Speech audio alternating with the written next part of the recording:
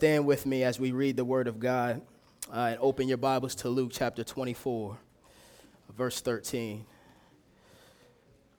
Luke chapter 24, starting at verse 13.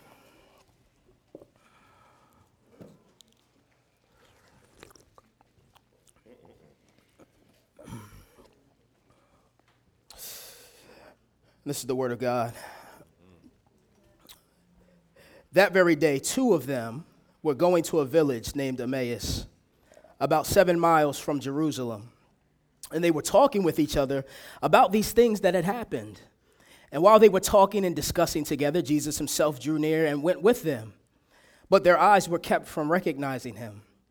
And he said to them, "What is this conversation that you are holding with each other as you walk?" And they stood still, looking sad. Then one of them, named Cleopas, answered him, "Are you the only visitor to Jerusalem who does not know the things that have happened here in these days?" And he said to them, "What things?" And they said to him, "Concerning Jesus of Nazareth, a man who was a prophet, mighty in deed and word before God and all the people, and how our chief priests and rulers delivered him up to be condemned to death and crucified him. But we had hoped that he was the one to redeem Israel. Yes, and besides all this, it is now the third day since these things have happened. Moreover, some women of our company amazed us, and they were at the tomb early in the morning, and when they did not find his body, they came back saying that they had even seen a vision of angels who said that he was alive. And some of those who were with us went to the tomb and found it just as the women had said, but him they did not see. And he said to them, "O foolish ones and slow of heart to believe all that the prophets have spoken. Was it not necessary that the Christ should suffer these things and enter into his glory?" And beginning with Moses and all the prophets, he interpreted to them in all the scriptures the things concerning himself. And so they drew near to the village to which they were going, and he acted as if he were going farther, but they urged him strongly, saying, "Stay with us, for it is toward evening, and the day is now far spent." So he went in to stay with them, and when he was at the table with them, he took the bread and blessed it and broke it and gave it to them, and their eyes were open, and they recognized him. And he vanished from their sight. And they said to each other, "Did not our hearts burn within us while he talked to us on the road, while he opened to us the scriptures?" And they rose that same hour and returned to Jerusalem. And they found the 11 and those who were with them gathered together, saying, "The Lord has risen indeed and has appeared to Simon." Then they told what had happened on the road and how he was known to them in the breaking of bread. Father, we ask that you would bless this word today. We pray that it would come forth with power and clarity, and that would impact our very soul so that we may see you clearly in all that you've said. So we pray these things in Christ's name. Amen. Amen. You may be seated. The date was September 11th, 2001. Anybody remember that date? I still remember exactly where I was when I first heard that the towers had hit the building. Do y'all remember that? Do you remember where you were when the first time you heard that? That's crazy, right? I was in 11th grade at the time. I was in history class. Coolest white dude I ever met in my life, my history teacher. Crazy hair. He was like the class clown, so I think I liked him because he never made us do no work.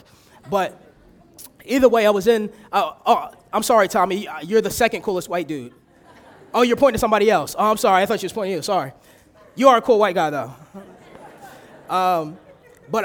So I was in 11th grade history class, and they began to call over the loudspeaker and call some students down to the office. And, I didn't think anything of it. And then, our teacher, who was a class clown, he started pulling us together, and he got real serious, and he began to tell us why they were calling these students down to the office. And so he proceeded to tell us how planes had hit the building, and there was still a lot of confusion. Nobody quite knew what happened. So, we was just like, "Oh, man, that's crazy." And so we kind of went on with our day. But everybody was still kind of talking about it. There was like murmuring going on. And so I get home, and my pops is real frantic on the phone trying to get in touch with my aunts and my grandmother because his whole side of the family is from New York. And so I didn't think much of it. And I went and turned the TV on, and this was probably the first time in my life I can remember watching the news. And so I'm watching the news, and they start using the word terrorist attack, which I mean, if you use the word terrorist attack pre 9/11 and post 9, completely different meaning. And so I began to see why my father was so frantic, because if you had any family in New York and tried to get in touch with you, you couldn't get in contact with anybody up there at the time. And so 9/11 was, for me, I'm making this example because for me, since the day I was born, November 2nd, 1984, this was the most tragic event that's taken place since I've been alive, that has changed the course of history, especially in America. Would you agree? Some of you may remember, some of the most tragic event for some of you may be when Martin Luther King was shot.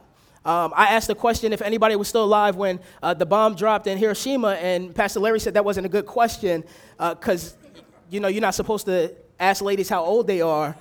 And so I just said chalk it up to the foolishness of me being young. But either way, this was a tragic event where no matter what channel you turned on the TV for that week, no matter where you walked, no matter what you did, everybody was talking about this. You couldn't get away from it. There was confusion, there was anger, there was hurt, nobody knew what to do, but everybody was talking about it. And so this is where we find ourselves here in this text, with these two disciples as they walk down the road back to Emmaus, probably going back home. Jesus, who was the Christ, had just died. Now, if you know anything about them, this is the biggest tragedy that's happened in their lives up until this point.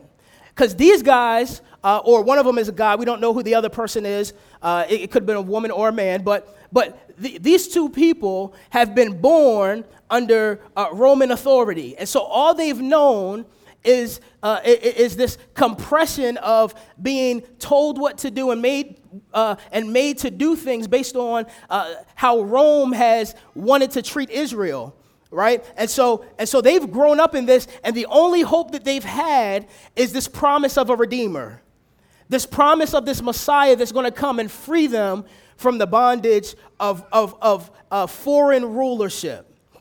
Right? And so these guys have grown up with this hope of this Redeemer, and then Jesus steps on the scene at age 30. He steps on the scene, and he comes out and says, listen, I'm the Redeemer that you're seeking. And he starts teaching some old crazy stuff, talking about how he's God and how he's the Redeemer, he's the Messiah that's supposed to come. And if you can imagine with me, they've been disciples of Jesus. They weren't part of the 12, but they've been disciples following Jesus. So they've walked with him, and they've seen him go up to blind dudes and rub mud in their eyes and then wipe it away, and dudes can see for the first time.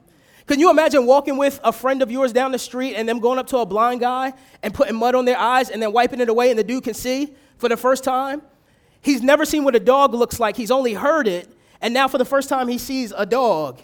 He doesn't know what the color red is because he's never seen it before. He's never seen a cloud or any of that stuff. Or what about somebody who's never walked in their life before, and you're walking with Jesus, following him, watching him do crazy stuff, and he goes and touches somebody, or even just tells them to get up, and they get up and walk for the first time on their 2 feet. Can you imagine how that would blow your mind? Yeah.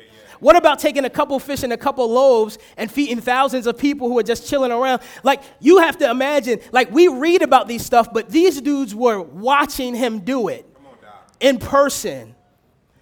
And so imagine they walking with Jesus doing this crazy stuff, and he's calling himself the Messiah, and so these dudes are getting hyped. They like, yeah, we got the Messiah, like he about to come in and wreck shop on Israel. We about to take over. I want to be with him when he take over in the streets and all of that type of stuff, and then he dies.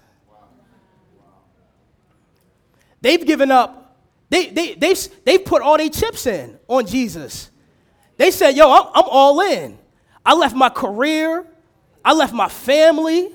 Like, I left everything to follow you because you said you was the Messiah. I see you doing all this crazy stuff, and then you die. Can you imagine how confusing that would be?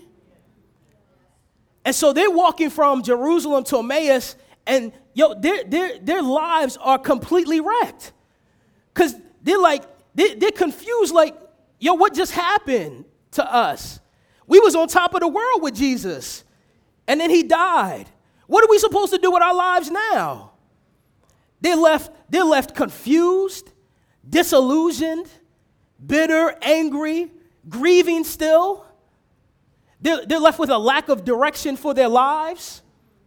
They don't know what to do with themselves. And plus, they just heard that some people went to the tomb and he wasn't there. And so they're hearing all the rumors that are going around about why Jesus isn't in the tomb anymore. Can you imagine just how jacked up your world would be if you were them? And so they're walking back on the road to Emmaus, and they're talking back and forth, speculating about all the things that have happened. In verse 14, it says, while they were talking with each other about the things that have happened. Verse 15, while they were talking and discussing, that discussing is like a heated verbal exchange, a heated verbal argument. Have you ever been so just out of it in your mind that you've been arguing with somebody and you keep repeating the same points over and over and over again, and you don't even realize that you're making the same argument you've been making for the last 2 hours, and they doing the same thing, and y'all ain't getting nowhere in terms of convincing one or the other about which way to go. Y'all just keep saying the same stuff all over again. That's what they like. That's the kind of conversation they having. And so they're walking, world's jacked up, they having this convo with each other, and Jesus just shows up, right? In verse 15, it says, Jesus himself drew near and went with them. Now, I like that Luke uses the term Jesus himself. Luke was a historian and a doctor, so Luke was very, very big on details, right? And so Luke wanted his readers to understand, when I say Jesus himself, I don't want you to be mistaken and think that we're talking about some hyper-spiritual activity or that he was just a ghost or a spirit. And we'll get back. We'll work on that later. But he wants you to know that it was Jesus. It was actually Jesus himself. Him, Jesus, in the flesh. Jesus, nobody else. Jesus himself drew near, right? And so these dudes are walking, and out of nowhere, Jesus just shows up and starts walking with them. He just shows up out of nowhere. And just starts walking with these dudes, right? But look at verse 16. It says, but their eyes were kept from recognizing him. Now imagine you've been walking with somebody like a best friend, and you've spent almost every day with them for the last 3 years, and then they go somewhere for like 3 days and come back, and they hang out with you, and you don't know who they are. That's like my wife walking somewhere and coming back home, and I'm like, yo, who are you? It's the same, so something happened to their ability to be able to stand face to face with Jesus and talk with him and be in relationship with him and still not be able to see him clearly. And so it says that their eyes were kept from recognizing him. And then it goes on, it says, in verse 17, it says, he said to them, what is this conversation that you are holding with each other as you walk? And so Jesus asked, what are you guys talking about? And so Cleopas, one of the two, begins to tell each other. But before he does that, they get real somber and sad. And if you've ever experienced a tragedy or a difficulty, it's usually easier to talk. It's usually easier to talk with people about how you're feeling and how it's impacted your life than it actually is to talk about the event itself. Right? And so what's happened is they're talking about how they're feeling. They're talking about the different rumors that are going on. But when Jesus asked them exactly what happened, they get sad all over again, I got to tell this dude what happened. And so Cleopas, being the dude that he is, he's like, where have you been? He's like, you've been living under a rock this whole, are you the only dude in Jerusalem that has not heard these things that's happened? And so Jesus, being the comedian that he is, he says, what things?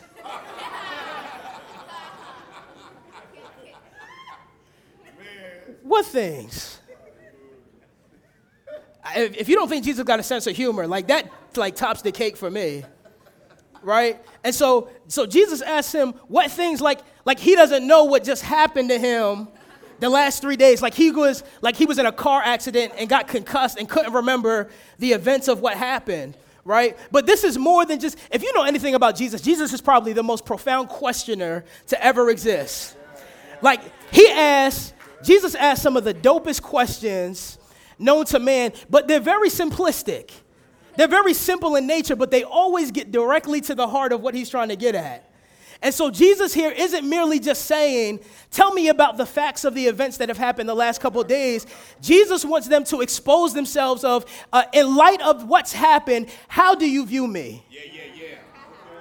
I want to know, in light of what's just taken place, how do you see, how have the events impacted how you relate to me based on how we've walked together for the last 3 years? So Jesus is getting to the heart of why. Now he's telling them to explain, like he wants to hear the information, but usually when you're grieved and your mind is just jumbled, you'll rattle off and you'll say certain things in a way so that some people, like it's known where you are in your heart based on how you say certain things. And so Jesus wants to know, I want to see where your heart is based on how you communicate to me what just happened. So let's take a look at what he says. Verse 19. And Jesus said to them, what things? And they said to him, concerning Jesus of Nazareth, a man who was a prophet, mighty in deed and word before God and all the people. Already in Cleopas' first sentence, he's already let Jesus know that I have a limited understanding of who you are. What does he say? He says, the things about Jesus of Nazareth. A man. Was Jesus a man? Absolutely. A prophet. Was he a prophet? Absolutely. Did he do mighty deeds and have mighty words before God and the people? Absolutely. But Jesus' identity does not stop there to just being a man and just being a prophet and just doing a bunch of crazy stuff. And so their understanding and their walking with God or their walking with Jesus was, this is who Jesus is. He was a prophet, a good man of God who did crazy stuff, but it ended there. And so they've already exposed in their hearts that even though I've walked with Jesus for a while intimately, I still have a limited understanding of who he is.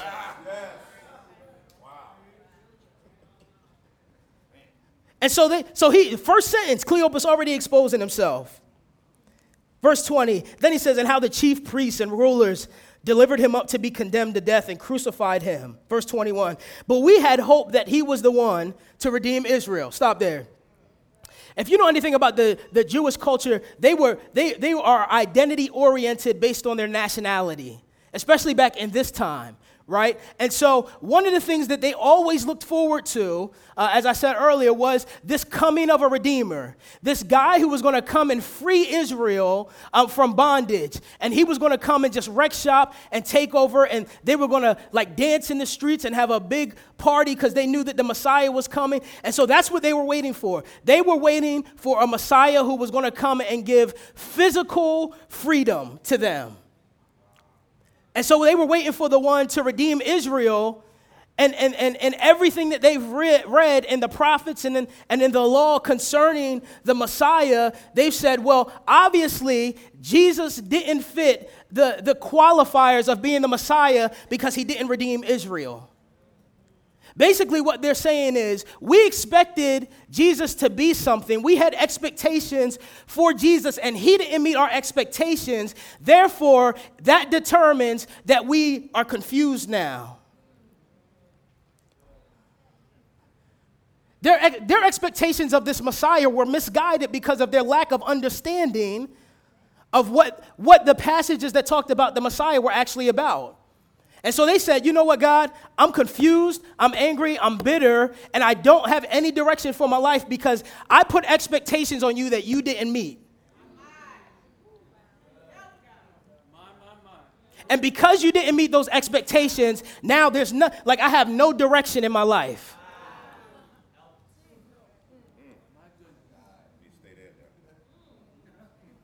And then he says, yes, and besides all this, it is now the third day since these things have happened. I find this hilarious because in all the evidence that they have, and in walking with Jesus and hearing Jesus talk and seeing the things that he said, there were multiple occasions on which Jesus talked about his need to suffer, but also how he was going to rise on the third day. Right? And so I find it hilarious that Cleopas and company can mention the fact, like they go out of their way to mention the fact that, yeah, not only has all this stuff happened, but it's been 3 days since he's died. And they can't connect the dots that Jesus said he was going to rise on the third day. all the information, all the evidence right in front of them. Because he goes on to say, like, even the women who were with us, when they went to the tomb, it was empty. They said they saw angels who talked to them and said that he was risen, he's not here. Then dudes went to confirm what the women said, because back in those days, they didn't really validate anything that women said. And so now they've gone and the men have gone to confirm that the tomb is empty. And so they have all this information. Jesus saying he's going to rise on the third day, the tomb being empty, angels saying that he's not here, he's risen, and yet they can't connect the dots that Jesus has actually risen from the dead. And so they're walking with him and talking with him, and they don't realize that it's Jesus. And so Jesus responds in verse 25, and he says to them, "O foolish ones and slow of heart to believe all the prophets have spoken. Was it not necessary that the Christ should suffer these things and enter into his glory?" What I find amazing is the fact that Jesus rebukes them. Jesus rebukes them for their lack of understanding, right? And he says, you guys are operating in very similar ways that a lot of preachers today operate. They run to the passages that talk about all the good stuff. I know the plans that I have for you, the plans of good and of grace. I got a purpose for you. Like, I got things I want to do in your life. I want you to be blessed. Nothing bad's ever going to happen to you. You're going to have your dream life, all of that type of stuff. He said, listen, you're operating just like them because you're only concerned with the passage that talk about the Messiah rule passages. You only concern yourself with passages that talk about how the king of Israel is going to come and redeem, and he's going to come on a horse conquering and freeing the captives. And that's all you care about. But you've neglected the whole of Scripture. That's why he says, you are slow to heart to believe all that the prophets have spoken. And so Jesus rebukes them and says, listen, like, you don't like all the Scriptures. You don't like all the Scriptures. You only like the good stuff. You only like the good stuff. Like you don't like the passages that talk about suffering. You don't like how it talks about being angry but not sinning. You don't like the passages that talk about you suffering so that you can be a blessing to somebody else who suffers in the same way. Or finding joy in difficulty. Like, we don't like that stuff. And so Jesus in verse 27, it says, and beginning with Moses and the prophets, he interpreted to them in all the Scriptures the things concerning himself. Can you imagine the King of Kings and the Lord of Lords opening the text and beginning to walk you through everywhere where he's present in the Scriptures?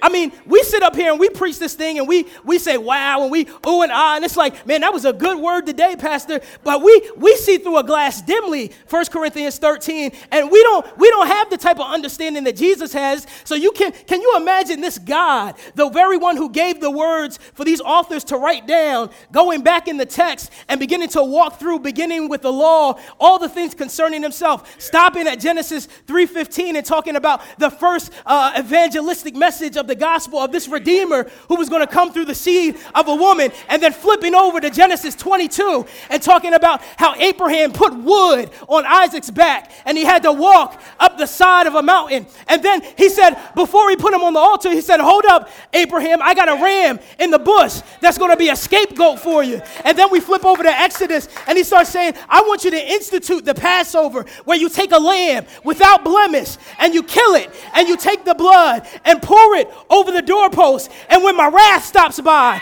I'm going to look at that place and know that you've been obedient, and my blood that I've told you to put there is there, and I'm going to pass over that place. And then he walks through Leviticus and he starts pointing out all of the ceremonial sacrifices and say, that one points to me. Did you see me in that one? Don't forget this one over here. And then he might stop down at Psalm 22 and 69 and quote to him the very things that he said a couple days prior. My God, why have you forsaken me? And then he might go over to Isaiah 53 and start talking about the suffering servant and how he was going to be bruised for your transgressions and slain for your iniquities, but then how he's going to get up and raise on the third day victorious in power and in might. He's saying, I need you to see me on every letter of every word, of every sentence, in every paragraph, of every chapter, of every book. I need you to see me in everything.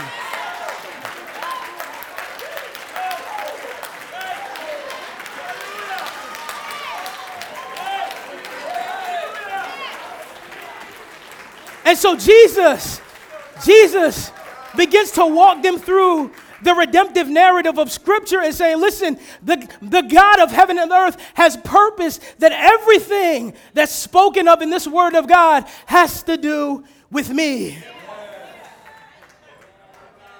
And he's basically saying to them, I know that you've heard about the Messiah, but you've missed it. You've missed it. And so he begins to walk them through this text. And mind you, they've got a 7-mile walk, so they've been walking for a good 2 or 3 hours, and it's getting dark. And so they finally get to the village of Emmaus, and they urge him to come on in, probably to keep talking with them. And because it was getting dark, and they usually didn't walk on the roads when it was dark because of the wild animals and robbers and thieves. And so they urged him to come in. And so Jesus came on in with them. And then they set up a meal. And then Jesus took the bread, verse 30, when he was at the table with them, he took the bread and blessed it and broke it and gave it to them. And their eyes were opened and they recognized him. Now, this wasn't a communion type of meal because these disciples weren't part of the 12 when Jesus instituted the Last Supper. But what's significant about this, in verse 31, their eyes were open and they recognized him. This is important. I want you to hear this. I'm convinced beyond a shadow of a doubt that God kept them from recognizing him because he wanted their experience, or he wanted the truth of the resurrection to be rooted in the word of God, not in the experience they had with him on the road. It's a very dangerous thing when our experience with God or our experience of what God has done for us becomes the foundation of our faith and it's void of the word of God.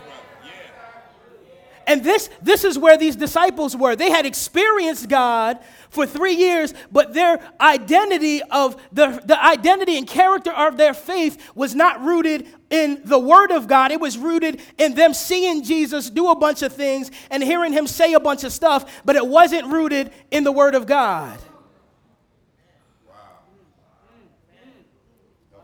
Because what happens is, when you take that experience and you've had this personal experience with God and you put all your trust in that and you build your foundation on that, the first thing that happens when your experience comes face to face with either the truth of God or faces some difficulty and adversity and it begins to fall apart, the first thing that sets in is confusion.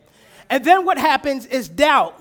And then you get to the unbelief. And then you start to question the character of God and the goodness of God. And you begin to question your faith altogether because the basis of your identity in Christ has been rooted in an experience and not in what he said in his word. If you base it on all the good stuff that God's doing for you, what do you do when he stops doing good stuff? What if he divinely chooses you like Job to go through some difficulty? Do you go to the word? Is that the first place you go to? Do you run to your friends first? Vegging out on the TV, playing video games, shopping, anywhere but the word of God. Let's keep moving. Verse 31, and their eyes were open, and they recognized him, and he vanished from their sight. Verse 32, and they said to each other, did not our hearts burn within us while he talked to us on the road, while he opened to us the scriptures? And they rose that same hour. They rose immediately and went back to Jerusalem, found the 11, and those that were gathered together, saying, the Lord has risen indeed and has appeared to Simon. And they told what had happened on the road and how he was known to them in the breaking of bread. We're going to read a little bit down further. I'm not going to preach on this section necessarily, but I want you to see something and why it's so important that your identity, the identity and character of your faith be rooted in Scripture and in the Word of God rather than how you experience God. Right? So let's go down. Verse 36. As they were talking about these things, Jesus himself stood among them. That's crazy to me. Jesus had a physical body and walked through a wall. That don't do it to you?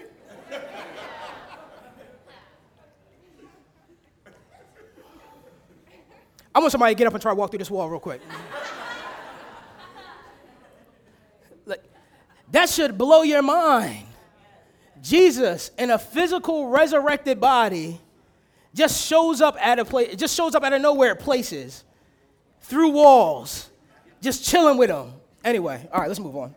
As they were talking, Jesus stood among them and said to them, "Peace to you." Listen to this, verse 37. But they were startled and frightened and thought they saw a spirit. Jesus responds. So they've seen the resurrected God too. Listen, this is the disciples, right? Jesus said all this stuff about him raising from the dead, and they have the Old Testament that talks about it all the time, and he's told them personally he's going to raise from the dead. They have the evidence of the women and the other men who've gone to the tomb and said he wasn't there, the vision of angels that said he was risen, and so they see him resurrected, and they think he's a ghost. And so Jesus says to them, "Why are you startled and frightened? And why do doubts arise in your heart? See my hands and my feet, that is I myself. Touch me and see. For a spirit does not have flesh and bones, as you see that I have." Right? So Jesus is saying, he's saying, listen, you have all the evidence in the world, and you don't believe I've risen.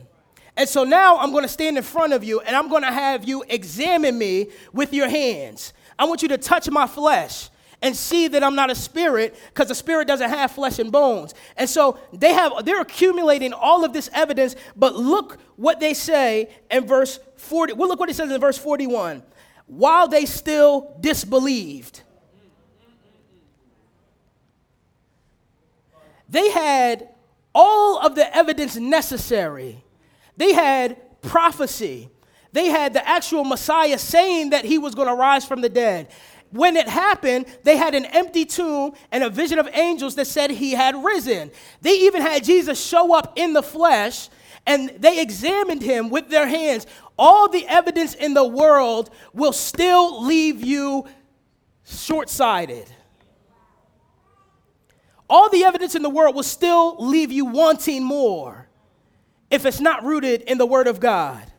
What does he have to do? See, it wasn't enough for them to just experience the resurrection of Jesus by him showing up and hanging out with them in the flesh. Even though all of these things have been said about his resurrection, what did Jesus have to do? Look with me down to verse 44. And he said to them, "These are my words that I spoke to you while I was still with you, that everything written about me in the law of Moses and prophets, and the Psalms must be fulfilled." Then he opened their mind to understand the scriptures. Their experience with God wasn't enough for them to believe that he had actually risen from the dead, even though they had seen him with their own eyes and touched them with their own hands. The Word of God had to be the source of validating for them that the Messiah had actually risen from the dead.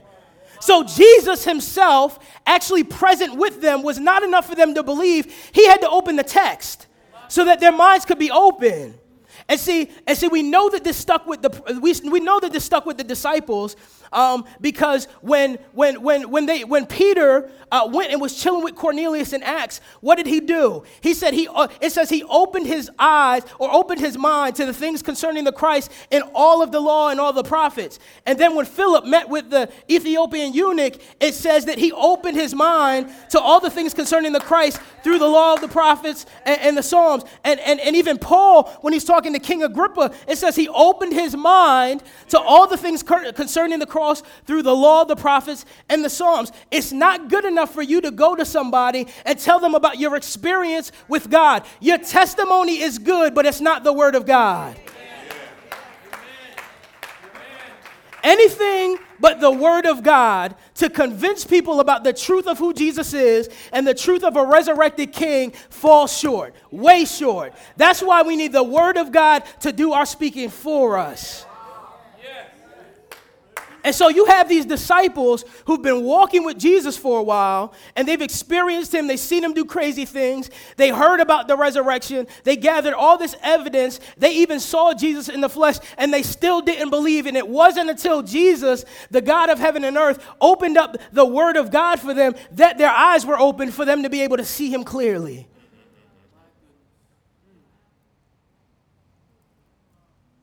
That's what he wants for us today. It's impossible for us to have a healthy understanding of who God is, what he came to do, that he's actually risen from the grave if it's not rooted in the Word of God. You can have the best experience in the world, but it won't hold up to the test. It'll falter and fail every time. And so what I want for us is, when we open this, I want us to see Jesus everywhere. I want us to see him everywhere. If somebody's teaching the Word of God and you don't hear Jesus one time, I need you to be very, very concerned. Because this is what Jesus did. We're talking about King Jesus, who was God. I mean, he was God. And God himself said, it's not enough for you just to experience me. You got to know the Word of God. Amen. You would think that meeting Jesus or coming face to face with Jesus will be enough for somebody to believe. But even Jesus here says, it's not enough that I've come face to face with you if it's not rooted in what I've said. Let's be sure. Let's be sure that the conviction of our heart is rooted in the Word of God. And when we hear this Word of God, where Jesus is preached all over the place, is there a passion that burns in you? A passion that burns to the point where it causes you to do some old crazy stuff. Like walk along a dark road for 7 miles in fear of getting robbed, in fear of getting beaten, or probably eaten by a wild animal just because you had to go tell somebody else that the Christ was risen. Yes. I'm going to stop there. Let's pray. Father, we thank you for your word. We thank you that you've clearly shown us where you are in your word, which is everywhere. Everywhere we turn, whenever this word is open, we come face to face with the reality of who you are. And so, God, I pray that would impact our lives. I pray that we would have a burning desire to walk closely with you. I pray that our faith would be rooted and grounded on the reality of what your word says, that our faith may be built upon the rock and not the sand, to be washed away when difficulty and adversity come against it, but that we would be rooted in the character of who you are because of what you've said about yourself in this word. And so, Lord, I pray that would be us. I pray that would be our prayer, and I pray that would be the posture of our hearts. We pray these things in Christ's name. Amen.